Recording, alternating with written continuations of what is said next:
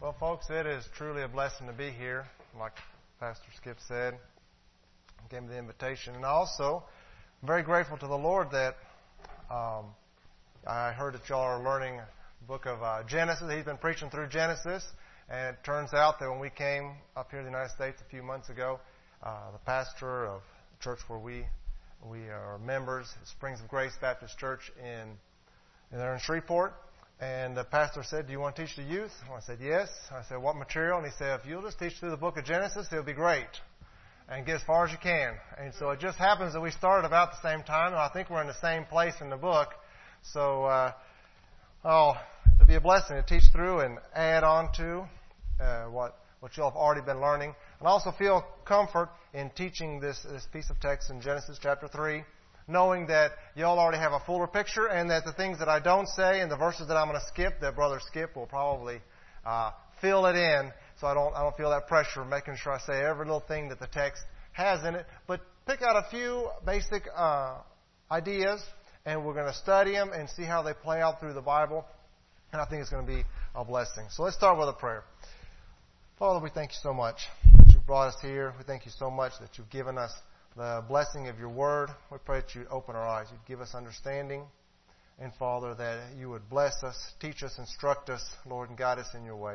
Pray for ears to hear, eyes to see. And pray, Lord, that you would bless this time together. In Jesus' name, amen. All right. Well, in Genesis chapter 3, Genesis 1 and 2, we have the creation. We have God making man. We have him placing him in the Garden of Eden. And man is instructed to care for it. He's instructed to eat of the tree of life, to not eat of the tree of the knowledge of good and evil. He is given a wife. They are told how to live together. They should fill the world and dominate and rule in this world, to take the image of God to the ends of the world. And that's how chapter 2, pretty close to the end of chapter 2. They get married. And chapter 2 ends with a funny little verse that really doesn't fit in with the rest of the story. It says in 2:25, "And the man and his wife were both naked and were not ashamed." And that's a lead into the next chapter, leading us into the next part of the story. I've already got. So chapter 3 starts, and we have the fall. We have man is not going to obey what God told him. So let's go ahead and read that. We'll read the first 7 verses. It says, "Now the serpent was more crafty than any beast of the field which the Lord God had made. And he said to the woman, 'Indeed, has God said, you shall not eat from any tree of the garden?'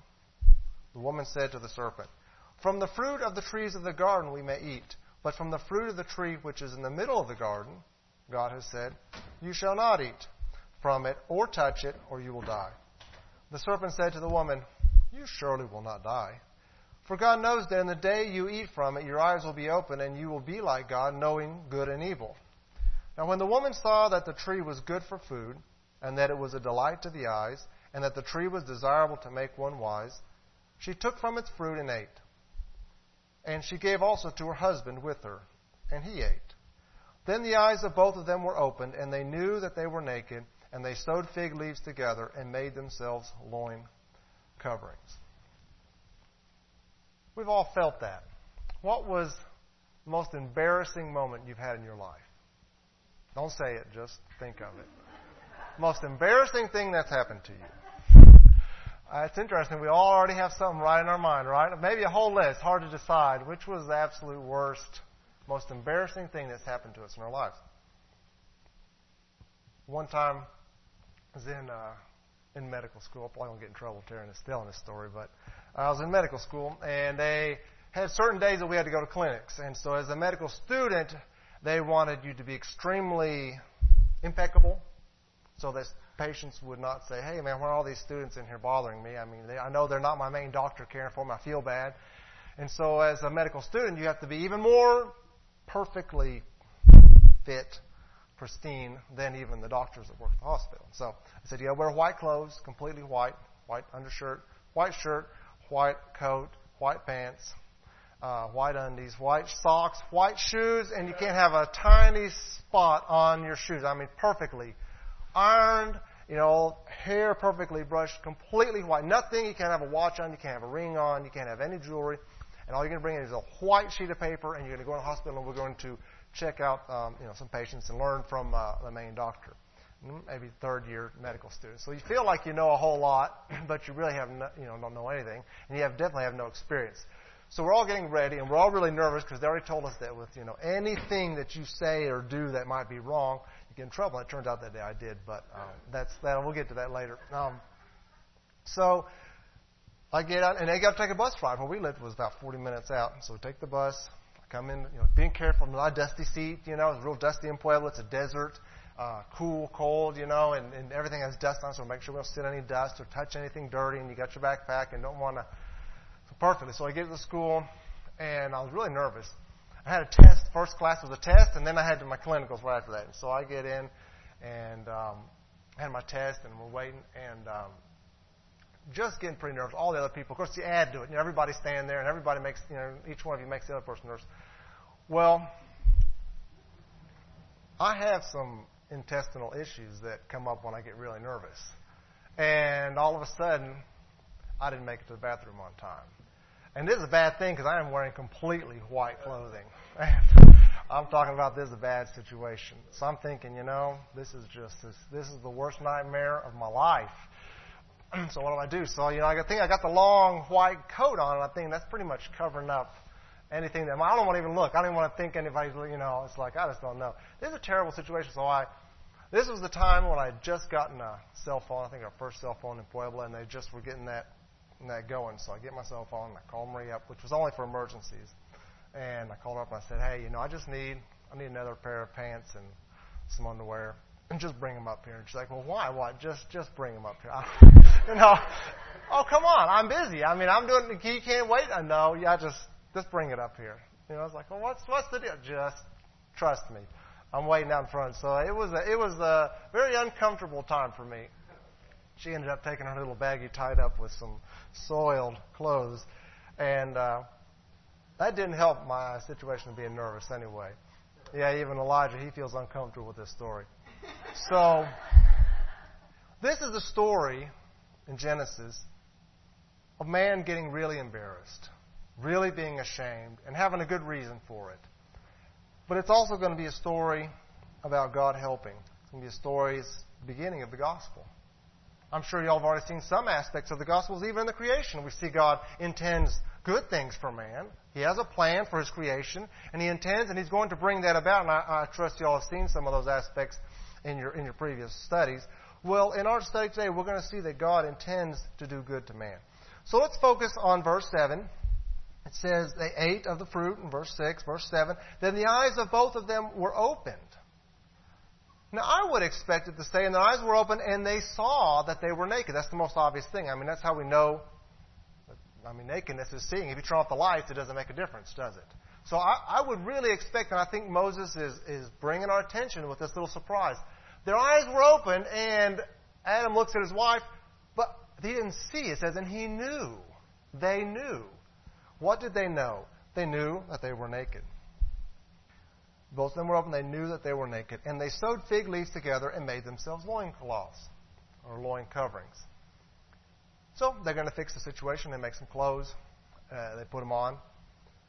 Now, the question is, who's looking at them? Why are they so embarrassed?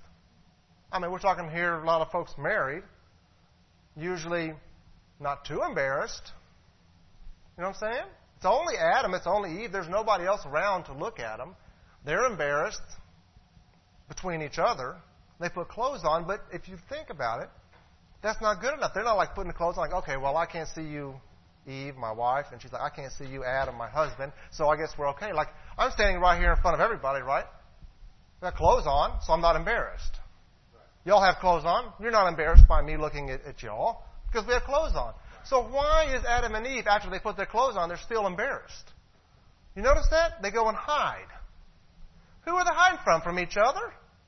It doesn't say that like Adam went to the boy's side and Eve went to the girl's side. That's not what happened. They're hiding together. What are they hiding from? Who are they hiding from? Who are they embarrassed? Okay, so she wants to answer. From God. They're embarrassed because God's going to see them. So you see, that's why most of and they knew. It wasn't that they saw something new about each other. They're already married. But now they're embarrassed. Maybe not so much between them because they put clothes on. But more, they're embarrassed because God's going to see them. It says in verse 8, and they heard the sound of the Lord God. Why didn't they see God walking in the garden? Yeah, they're hiding in the back of the bushes. They don't want God to see them. They don't want to see God. They have maybe their hands over their eyes. You know? You get embarrassed. Don't look at me. I'm, like little kids. You can't see me. You can't see me. I got my hands over my eyes. Right? They're hiding from God. Now here is the sound of the Lord God walking in the garden in the cool of the day. And the man and his wife hid themselves from the presence of the Lord God among the trees of the garden. Now there's some interesting things. First we're going to go through our text, okay? That's what we're doing right now. We're going to explain the story. Then we're going to bring in some New Testament text to give us light and understanding. So that's what we're doing. So if we look at verse 8, it says they walked in the garden in the cool of the day. They heard the sound. That's what my version says. I think some of the other versions say it was a cool breeze in the day, in the evening, maybe different versions. It's a word that's hard to translate exactly in this context. But it's a good word. It's a comfortable, agreeable, nice weather day. Now, this is interesting to notice that Moses would describe that day as such. Where is Moses when he is writing this down? In the desert. Where is he literally when he's writing it down? He's up on the top of a mountain. Remember? Moses takes the people out of Egypt. They go across the Red Sea. God takes them into the desert. They have lots of different situations, difficulties. About 2 months into it, they get to Mount Sinai. And they get to the bottom of Mount Sinai, and God says, bring all the people. I'm going to talk to them, and I'm going to give them my law. Everybody wash your clothes. Be careful. Guys and girls separate. 3 days. We're all going to get ready because God's going to talk to us. And He gets all the congregation, and there's no one in the pulpit. And God comes down the mountain, and the voice of God speaks directly to the congregation. And it said it was like a terrible, blasting sound, and they were scared to death. And they couldn't handle it. And they put their hands over theirs, and they yelled, God, oh, Moses, don't let God talk to us again. They're scared to death. It's too loud. It's too scary. There's fire. There's thunder. There's smoke. There's lightning on the mountains. And then after that, a brief encounter. There's a little bit of law. God gives them a few paragraphs. And then after that, they told Moses, they had a meeting, and they said, you know what, Moses, we cannot handle this. Go tell God. Let Him speak to you, and then you're going to tell it to us. Because this was way too scary. We can't handle this kind of situation. God's a scary person to be face-to-face with. So Moses is going to go on the mountain, and he goes up the mountain and leaves instruction. If any animal touches the mountain, let him be killed. Any person, let him be stoned. If anyone even touches the side of the mountain, let no one go up with God. And when he goes up there, the Psalm says there were thousands upon thousands of angels flying around the top of the mountain. This is a terrible thing. He gets the law, and he comes down and starts reading Genesis to the people. Now, we know the story. As the months go by, as the day goes by, they're going to sin. What happens when they disobey the Word of God? Fire comes out, burns them up. Or the ground opens and swallows them. Plagues come. The snakes. All different kinds of things. So the presence of God and disobeying God is a very serious thing. And yet, when we read the story, man directly, openly disobeys the law that he has. The Word. The commandment that God has given him. And yet when God comes to speak to him, He doesn't speak like He's speaking to the people of Israel in the desert, like He does on the mountain. Look how He speaks to them, verse 8. And they heard the sound of the Lord God walking in the garden. There's no explosions, no sound of a trumpet, none of that. On the cool of the day, in the nice, peaceful, quiet evening, starting to cool off a little breeze blowing through the trees, and they hear steps walking in the garden. Very different picture. It says, and they hid themselves. And the Lord God called to the man, and He said to him, where are you? And he said, I heard the sound of you in the garden, and I was afraid because I was naked. So I hid myself. And he said, who told you that you were naked? Have you eaten from the tree of which I commanded you not to eat? The man said, the woman whom you gave to be with me, she gave me from the tree, and I ate. And the Lord's going to give him, He's going to, in the next verses, God's going to give them their punishment. He's going to give them the serpent a curse, and there's a curse to the land because of that. We're going to skip that and let Brother Skip preach on that next Sunday. So But God told them, the day that you eat of this tree, you will die. That's the word. You will surely die the day that you eat. That same day. God comes down, very calm attitude. I mean, He's going to be firm. We're going to get some heavy words to Him. Brother Skip's going to teach about that. They didn't die physically that day. Now, we know they died spiritually. Man is dead in his sins and trespasses, right? But He didn't just blast them. He didn't send an angel to chop off their heads. So that's an act of mercy. He gives them some hard words, but in that there's a promise of a hope, right? Verse 15, 3:15, I will put enmity between you and the woman, and between your seed and her seed. He shall bruise you on the head, and you will bruise him on the head. He's speaking to the serpent. There's a hope of a Savior, hope of someone to come and destroy the serpent, bring salvation. Now, verse 17, 18, 19, He's telling man, you're going to have to work hard. The land is no longer going to produce for you. He's about to get kicked out of the garden. And now verse 20. Listen what it says. It says, now the man called his wife's name Eve, because she was the mother of all the living. And the Lord God made garments of skins for Adam and his wife and clothed them. Then the Lord God said, behold, the man has become like one of us, and He's going to kick him out of the garden. Now that's a very strange order for the story. See, if I were writing it, I wouldn't write it like that. I'd say God told them what they were going to get, the consequences of their sin, their discipline, and then I would say, and He kicked him out of the garden. And then I would go on to verse chapter 4. It says, now the man had relations with his wife Eve, and she conceived and gave birth. Maybe right in there I'd put that part about him giving her name Eve. You see that? It's kind of out of order. I mean, you think God tells him this is what's going to happen to you. He sends the angel to guard the tree, and He takes it and He kicks him out of the Garden of Eden. And then Adam says, okay, well, I'm going to call you Eve. And then he has relations, and they start having a family, because she's the mother of all the living. The name Eve means life.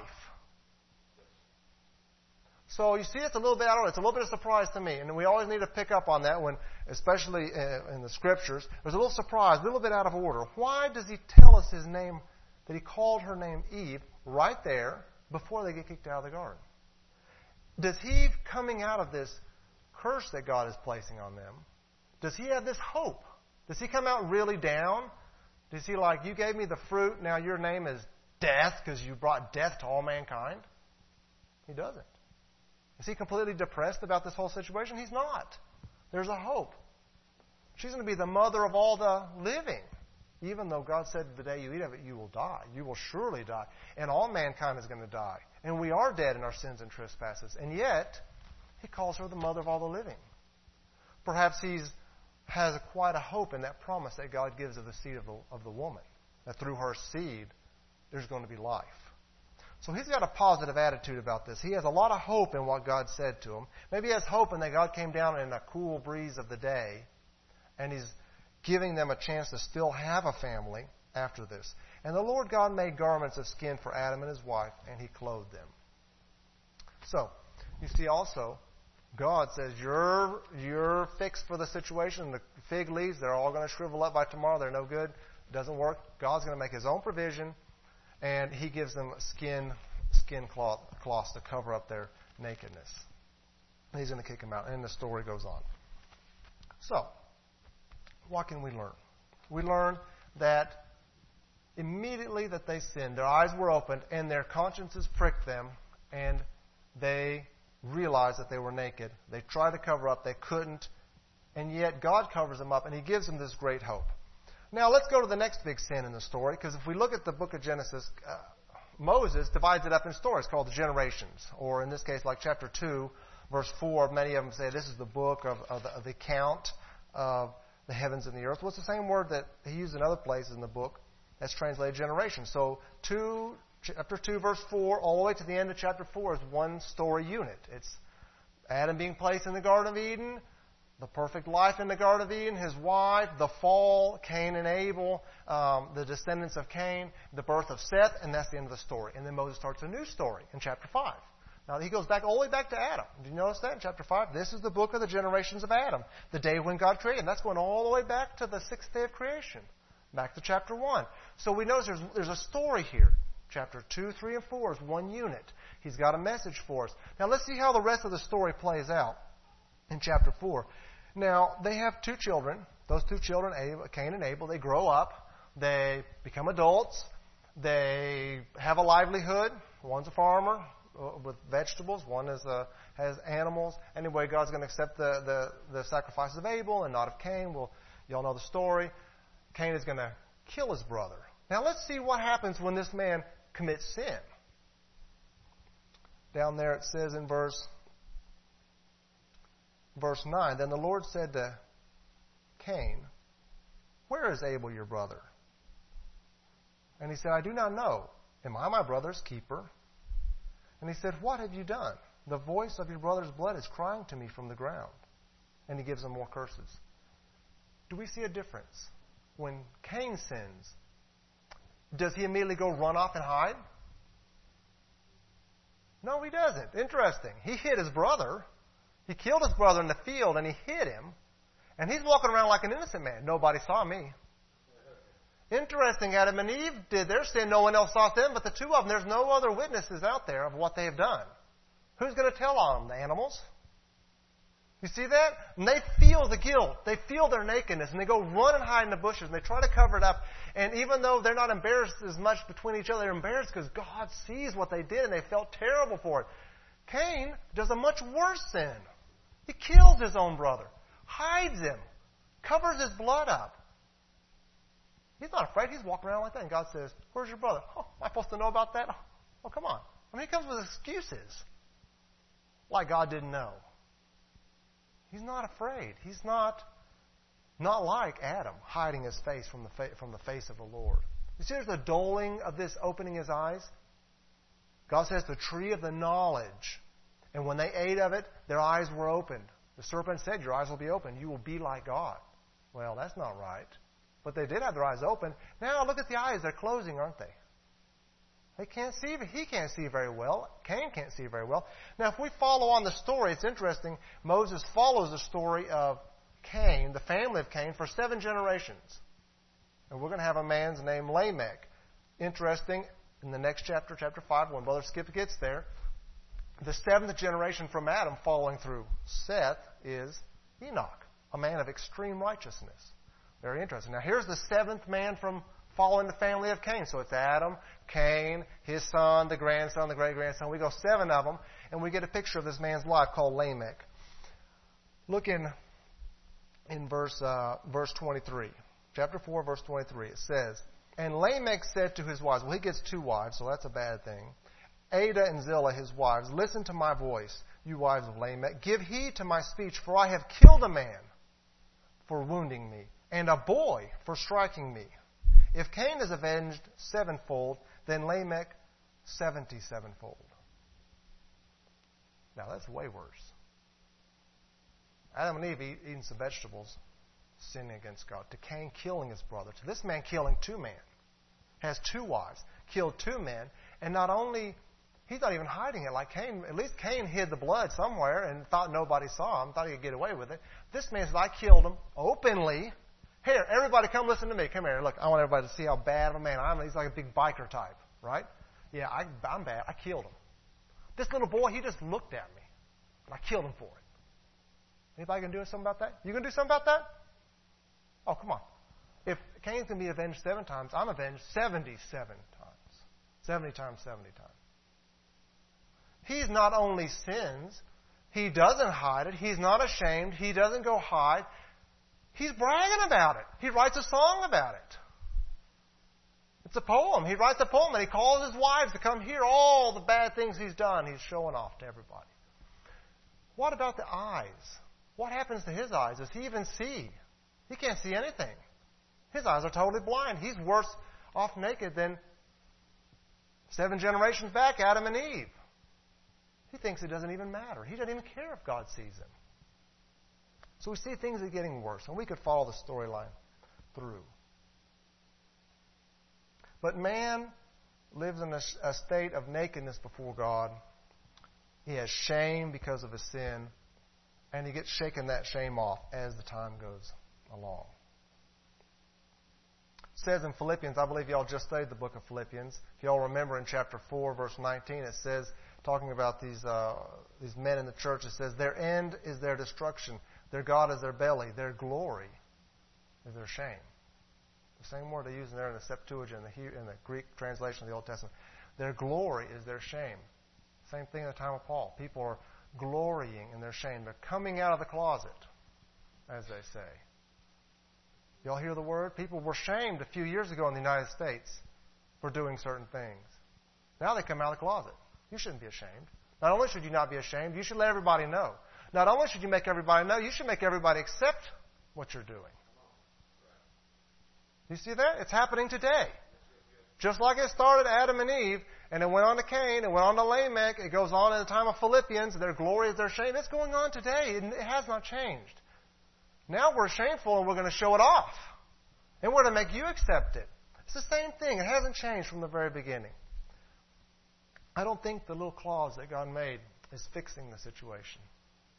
It doesn't seem like that. It seems like that's telling us there's going to be a fix. And that fix is going to come through God. Let's find out how God deals with this. How He's going to clothe us for real. How He's going to take away this shame that we have.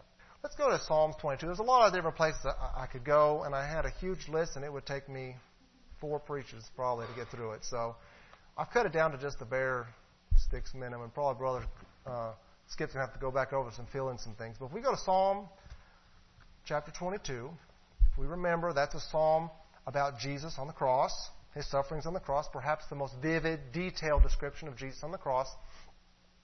We'll look about halfway through the psalm. Let's start in verse 16. So Psalms 22:16, he says, "For dogs have surrounded me, a band of evildoers has encompassed me. They pierced my hands and my feet." Do y'all see what part of the story we're in? Pierced my hands and my feet. This is Jesus on the cross. We're going to come to it. They're going to quote this in the New Testament. We'll see in a minute. "They have pierced my hands and my feet. I can count all my bones. They look. They stare at me. They divide my garments among them, and for my clothing they cast lots." They take off my clothes, and they're fighting over them. They're casting lots over my clothing. Now, the first word used there, it's interesting. I don't know much about Hebrew, but in the Greek translation, the Septuagint, that first word garments is the outer clothing, and when it says clothing there in the second part of verse 18, it's talking about undergarments. So the outer clothing, his cloak, the tunic that they wore on the outside, and the other clothes they wore on their body, closer, both of them are mentioned there. They divide my garments among them, and for my clothing they cast lots. Now, if we go to the New Testament, this is going to get quoted. We can go ahead and look. Let's look in Luke 23. It's interesting. Each author of a gospel, each of the gospels, brings a little different perspective on the life of Jesus. They're complementary in many ways. But there's some points that all 4 Gospels mention, and there's very few of them actually. Like quotes from the Old Testament, like when it talks about the beginning of Jesus' ministry, it quotes Isaiah when it says, "Make straight his paths, there's a voice in the desert." All 4 Gospels pick up on that, and they mention that is really important. In some stories, Jesus walking on the water, that's in some of them, not in others. Jesus feeding the 5,000 and the 4,000. Some will have different parts, different stories, and they're complementary. But listen, the quote from Psalm 22 is in all 4 Gospels. It's important. Look what it says there in chapter 23, verse 33. "And when they came to the place called the Skull, there they crucified him and the criminals, one on the right and the other on the left. But Jesus was saying, 'Father, forgive them, for they do not know what they are doing.' And they cast lots, dividing up his garments among themselves. And the people stood by, looking on." What were they looking at? What were they looking at? They're looking at Jesus, a spectacle. But they're also looking, it says they took off his clothes. And they divided it. Just like the Scripture said what happened. If you've seen the picture, we don't have, I guess this isn't a Catholic church, we don't have a picture of the crucifix, right? And Jesus hanging on the cross. But you all have all seen them, right? Everybody seen them? Yeah, we've all seen Jesus hanging on the cross. Do you notice they leave some clothes on Jesus? Do you notice that? I have never seen a naked Jesus on the cross. Have any of y'all been around a little longer, maybe a little more? No? Why? Maybe a little embarrassing. Right, Pam? A little bit embarrassing. I'd feel a little uncomfortable. Especially if I have my kids with me. Oh, here's Jesus now. Wait, let's cover up this part. That's a lot of shame involved in that. Now, one thing, of course, I'm a doctor. And sometimes you have to check people out and see everything But you go to the doctor, and maybe that's not too embarrassing. I mean, I've had doctors check me out. Okay? It's pretty bad, but it isn't that bad. Why? Because you don't know them. You hope you don't know them. You don't want to go to a doctor you know is your best friend, right? I got this problem, No, you don't do that. You go to the doctor that doesn't know you. You go to the nurses that don't know you. And then what? And then you know that if they look at you, they're probably not trying to make fun of you. And later on, they're going to be out of your life. Your friends aren't going to be there. If your friends are visiting you, then you can ask them to kindly wait outside for a moment while the doctor is going to check you out, right? And then when the doctor leaves, okay, everybody can come back in, Did anybody here live that? I've lived that. Why we're not too spiritual? Because they're not our friends. We don't know them. They don't know us. We're not going to see them later. They're not going to tell our friends our family members what they saw, what happened. Jesus, do you know who was around him? His mother. That might not be too bad, I guess. Your mother. Disciples, all his best friends. That's pretty bad. But maybe you say, well, maybe they're rooting for you, maybe not making fun of you. Well, what about his enemies? It's as bad as it gets. All the women that served them, it says, were there. All his enemies, all the Jews were there. Other criminals, the police. It's a public event. And it says, and they're all looking at him. It says, verse 35, and even the rulers were sneering at him, saying, he saved others. Let him save himself. If this is the Christ of God, his chosen one. The soldiers also mocked him, coming up to him, offering him sour wine, and saying, if you are the king of the Jews, save yourself. Now there was also an inscription above him, this is the King of the Jews. Why was it important for Jesus to be naked on the cross? Why was it important to take off his clothes and cast lots for him? That's all the way from the Psalms, 1,000 before Christ. Why is that a particularly important thing? Could it be that he's carrying our shame? Is he carrying our shame that we couldn't carry? He's standing out there exposed before everybody where we couldn't. We wouldn't be willing to do that. We couldn't do that. He did it for us. Adam couldn't bear it. He went and hid in the bushes. I couldn't bear my nakedness. I couldn't bear my shame, not before God. He's laying there carrying our shame, carrying our nakedness before everybody, before God, before the angels, before man, before his friends. It says in Hebrews 12:2 that Jesus, for the joy that was set before him, endured the cross, despising the shame. And he is now seated on the right hand of the Father in glory. He despised the shame.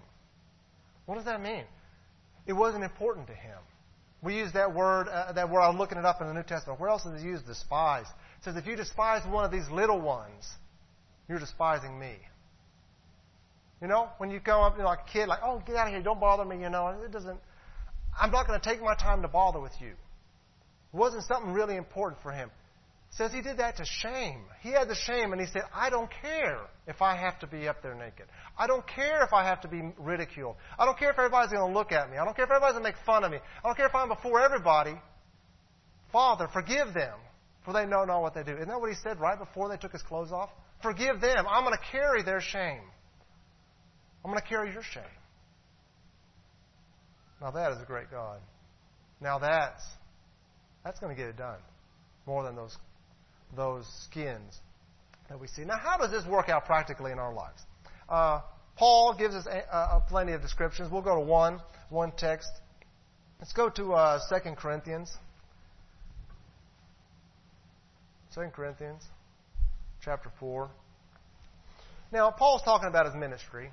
He's not talking about an exegesis of Genesis, but he puts in so many elements. I can't help but think that he's got this story in the back of his mind when he's explaining his ministry and talking to the Corinthian church.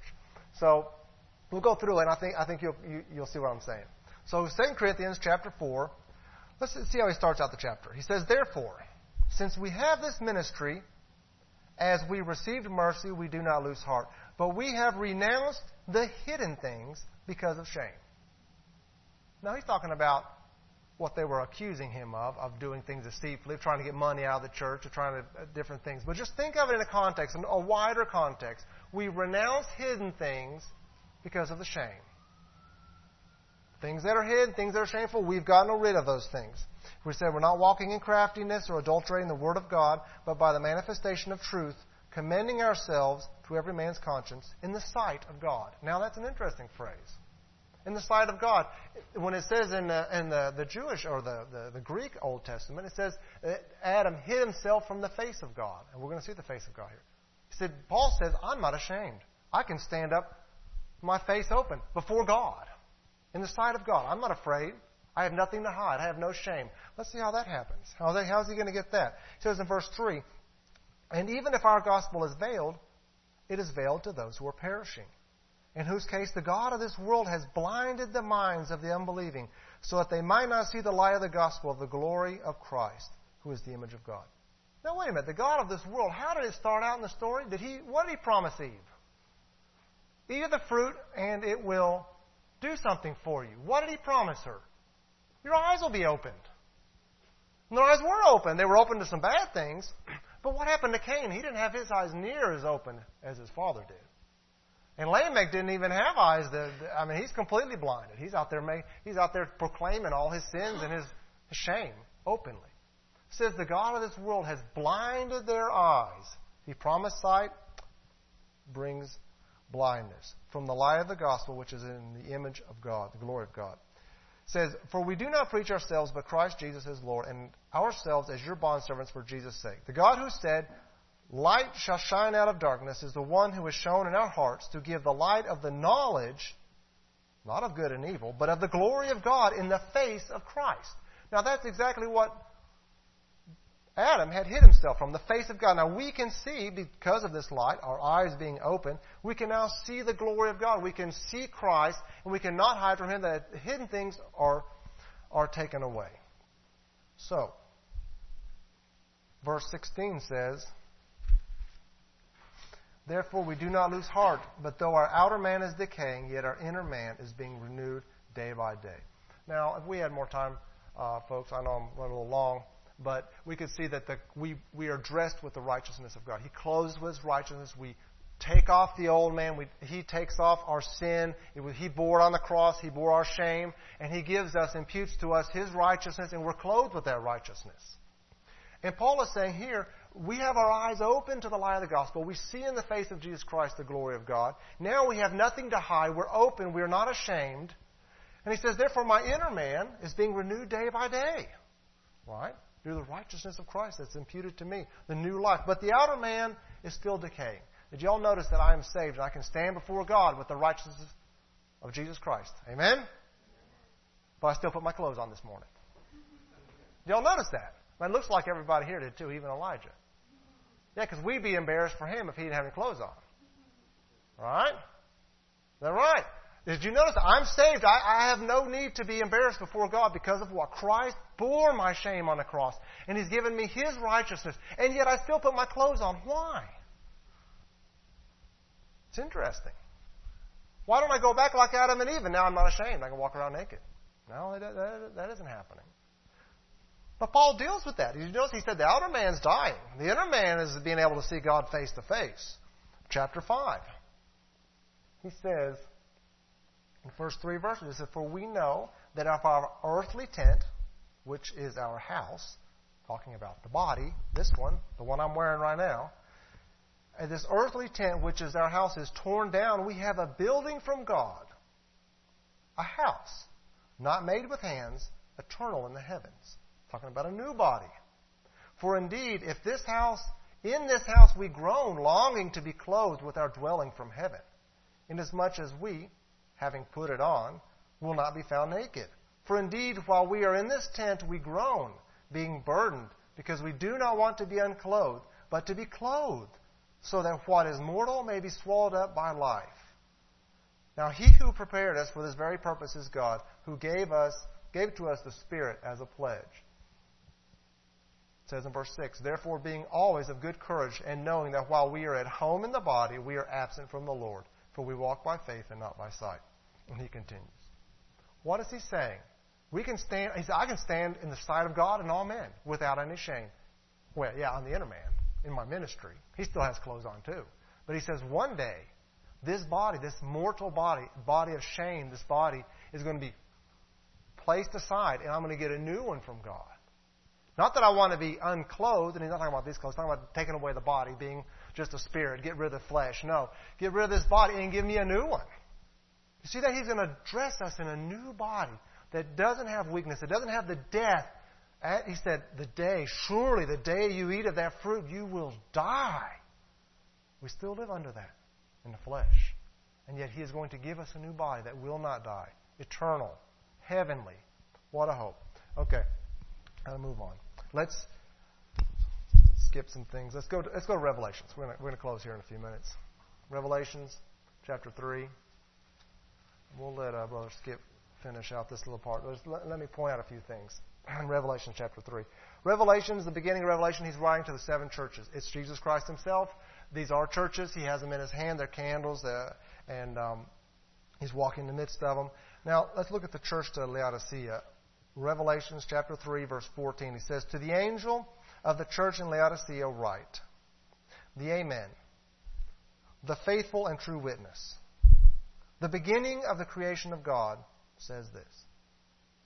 Now, he just called Jesus, the one who's writing, the Amen. Well, I can understand that. He's the Amen, the beginning and the end, the Alpha and Omega, yes. The faithful and true witness, well, correct. What about the beginning of the creation of God? Now, what does that remind us of? It reminds me of Genesis chapter 1. How about you?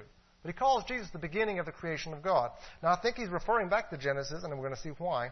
Look at verse 15. He says, I know your deeds, that you are neither cold nor hot.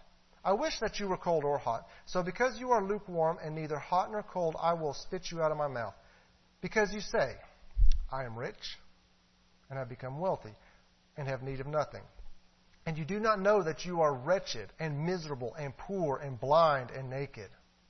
I advise you to buy from me gold, refined by fire, so that you may become rich, and white garments, so that you may clothe yourselves, and that the shame of your nakedness will not be revealed, and eye salve to anoint your eyes, so that you may see.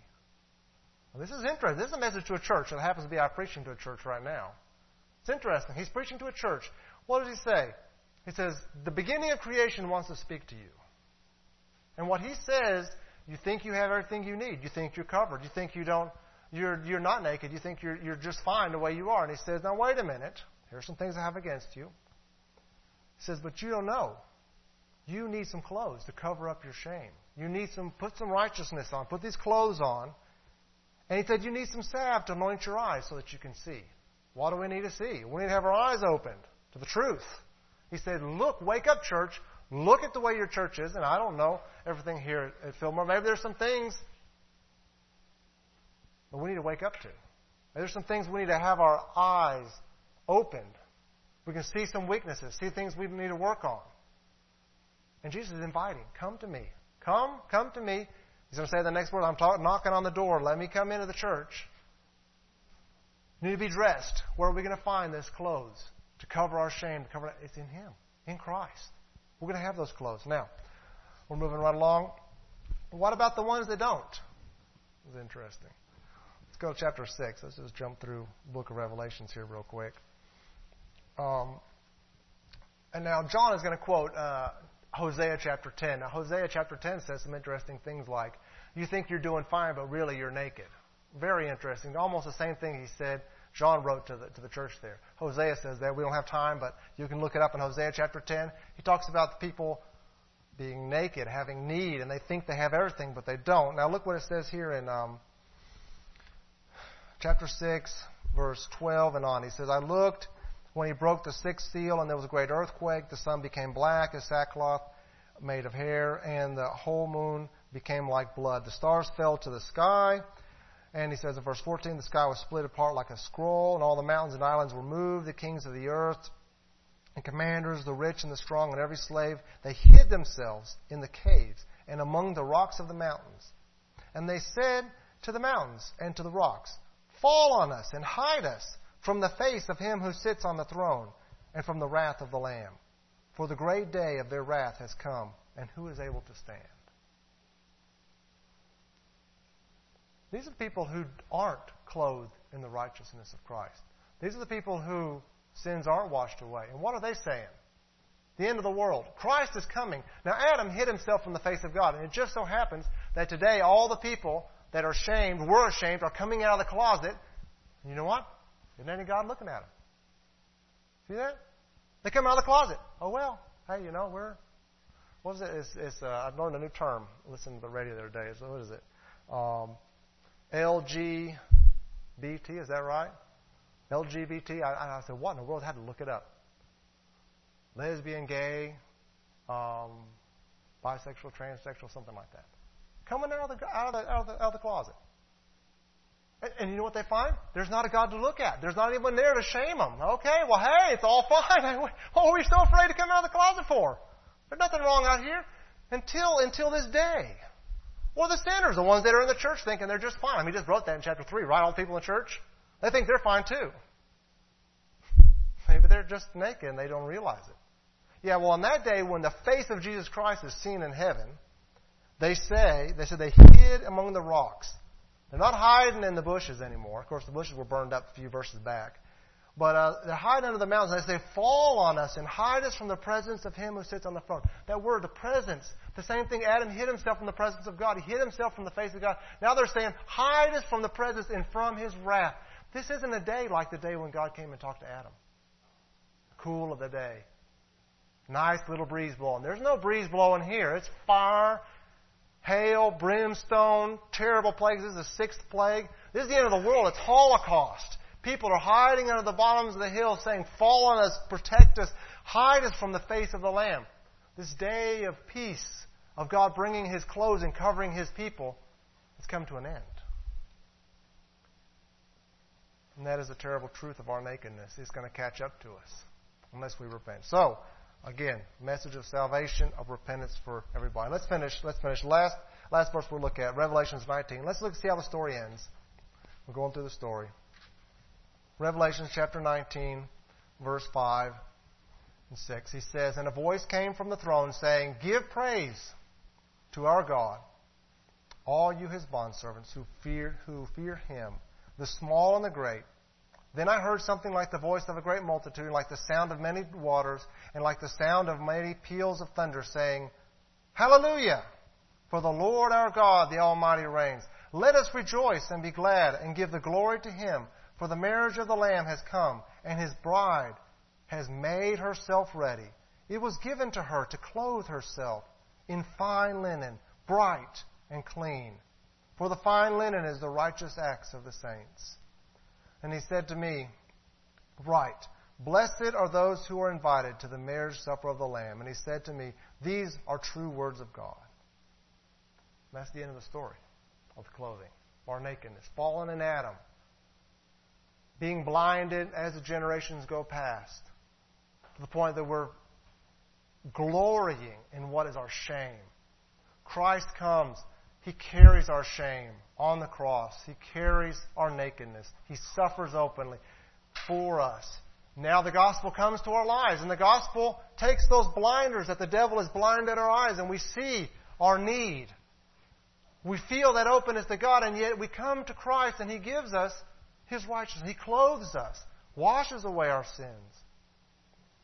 And Paul says, yes, on the inner man we're living, and today we're still dying, but don't worry, folks. Don't worry. One day we're going to get rid of this body. He's going to give us a new one. And you know what? The new one comes with clothes too. Perfect clothes. White, without a single spot. And one day we'll stand before Him with open faces saying, Hallelujah! Praise the Lord! Our day has come. Blessed are all those who are invited to the marriage feast of the Lamb. His salvation has been completed. We are fully covered and washed without shame. Open face before Him for all glory with nothing to be ashamed of, folks. That is our God. That is our salvation. Let's pray. Father, we thank You so much. What a glorious God You are. That You planned everything from the very beginning. We thank You, Lord, that You came to save us, Lord, for we are sinners. Lord, were it not for You, we would be in our shame. We would be unclothed and naked. We'd probably be glorying in that shame like many other people are doing today. We pray, Lord, that You would continue to open our eyes, that we would be clothed every day with good deeds, that we would be clothed with Your righteousness. We pray, Lord, for those that are around us that have their eyes blinded by the god of this world, those that don't know that they're blind and naked and hungry and destitute. Lord, we pray that you would give us that weapon. We would be armed with the gospel of Jesus Christ that has the power to shine the light. The same God who said, "Let there be light in creation," who shines the light of the gospel of the knowledge of Jesus Christ in the hearts of men to open their eyes. We pray, Lord, use us to be beacons of this great gospel, this great message, this great salvation that you have brought for men. Pray that you would have mercy. And we thank you so much for our salvation. Help us, Lord, to continue faithful.